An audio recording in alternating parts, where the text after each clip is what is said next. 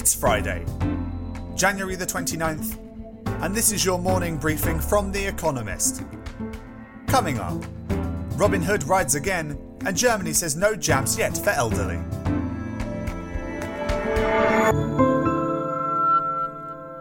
First, the world in brief. Robin Hood, a trading platform for retail investors, said it would allow users to resume buying shares of GameStop, a video games retailer, less than a day after it restricted the trade, claiming its credit was exhausted. GameStop's share price was sent soaring by an influx of investors from Reddit, a social media site, who wanted to clobber hedge funds that were shorting the shares. When Robin Hood hit the brakes, the price dropped by more than 60%. It bounced right back upon Robin Hood's reversal. American Airlines became the angry investors' next focus. The carrier's share price increased by almost a third yesterday, despite record quarterly losses. An independent commission in Germany recommended that the Oxford-AstraZeneca COVID-19 vaccine not be given to people aged over 65. The panel, which advises the government, said there were insufficient data about the vaccine's efficacy in that age group. AstraZeneca disputes the recommendation. The row is likely to complicate the European Union's vaccine rollout, which is already behind schedule. Novavax, an American vaccine maker, released Phase 3 trial data for its coronavirus jab. Trials in Britain found it to be 89% effective, including against the more contagious strain discovered there. Results from South Africa, where a different mutation rages, showed 60% efficacy. Britain could approve the vaccine this spring. It has bought 60 million doses to be manufactured in Stockton-on-Tees. America's President Joe Biden signed several executive orders relating to healthcare. He reopened the Affordable Cares Act federal insurance marketplace, on which 46 states rely, for 3 months to give those who need coverage in the pandemic an extended opportunity to buy health plans. China warned Taiwan that independence means war.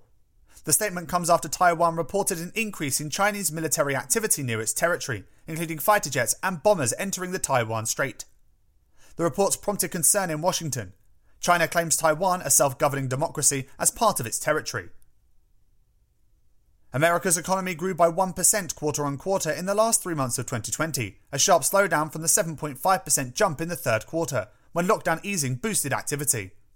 GDP shrank by 3.5% over the year, the Department of Commerce estimated. Last week, 847,000 workers filed new unemployment claims, 67,000 fewer than the week before, but still far more than before the pandemic. And General Motors said it would phase out the production of internal combustion vehicles by 2035. The American car maker sees an all-electric future for itself, with plans to introduce 30 new electric vehicles by 2025. It says it will make its whole production line carbon neutral within the following decade.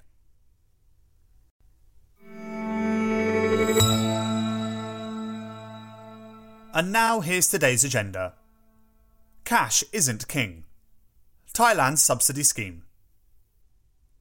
Registration for a subsidy scheme covering 31 million Thais, nearly half the population, opens today.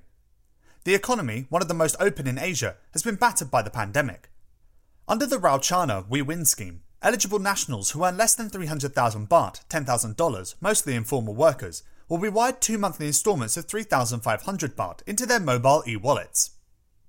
Recipients must spend the money on transport and essential goods by May 31st. The subsidy will provide some relief, but it will not curb the country's unemployment and household debt crisis. Thai households are among Asia's most indebted. Thailand has handled the pandemic well, reporting just 16,000 infections and 76 COVID-related deaths. Most domestic lockdown restrictions have been lifted. But what the country really needs is to be able to reopen its borders fully. The economy is heavily reliant on tourism and trade. That may not happen until 2022.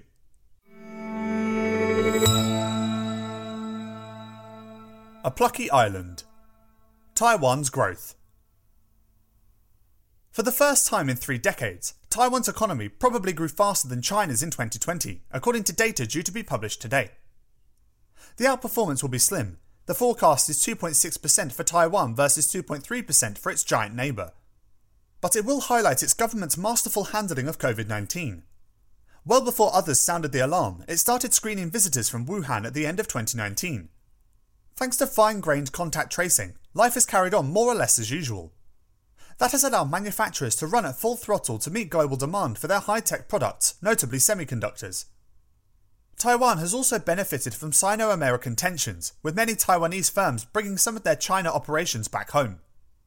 it still faces big challenges, from an ageing population to the risk of Chinese aggression.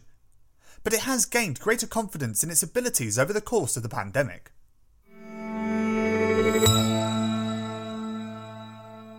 Trading places. The London Stock Exchange buys Refinitiv. London has a new financial conglomerate. The London Stock Exchange Group today buys Refinitiv, a financial data provider primarily from a group of private equity firms. The purchase was costly, long and complex. First announced in August 2019, the deal carried a $27 billion price tag. Then the LSE had to buy Borsa Italiana, an Italian group which controls the country's only exchange, to quell European regulators' fears over the market power the combined entity would exert in the continent's bond market. Still, the Refinitiv deal will create Europe's biggest financial data juggernaut, linking the LSE's bourse, on which over £3 trillion worth, $4 trillion of shares are listed, and Refinitiv's data terminals, which rank second in the market behind Bloomberg's. The tie-up is part of the stock exchange's strategy to diversify towards data services, which are more stable and have higher margins than the LSE's core business.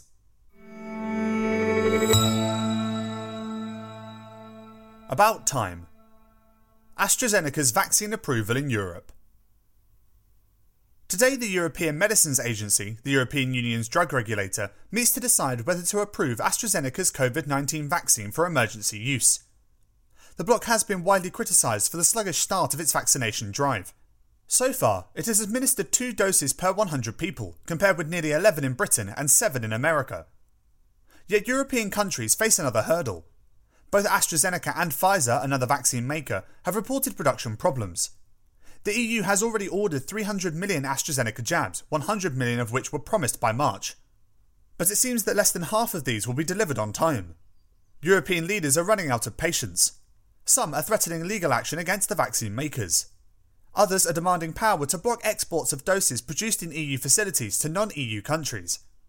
The EU aims to vaccinate at least 70% of its adults by this summer. The target seems increasingly difficult to meet.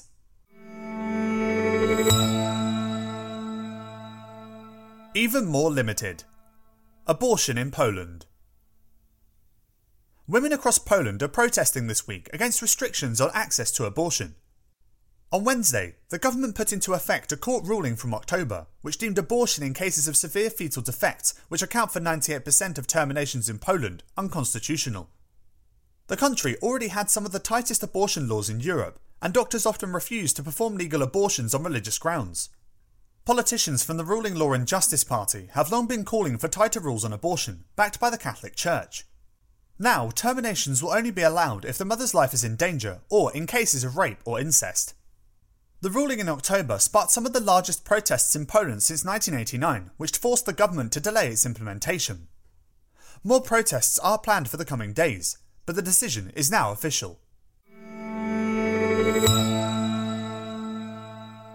Finally, here's the quote of the day from Anton Chekhov, who was born on this day in 1860.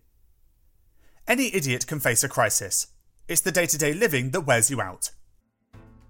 That's it from the Economist morning briefing, available every weekday and on Saturdays. You can hear interviews and analysis from our journalists, including our current affairs podcast, The Intelligence, by searching for The Economist on your podcast app or asking your smart speaker to play the latest Economist radio podcast. And as a subscriber, you have access to each week's full edition in audio. Just download the Economist app on your mobile device to start listening.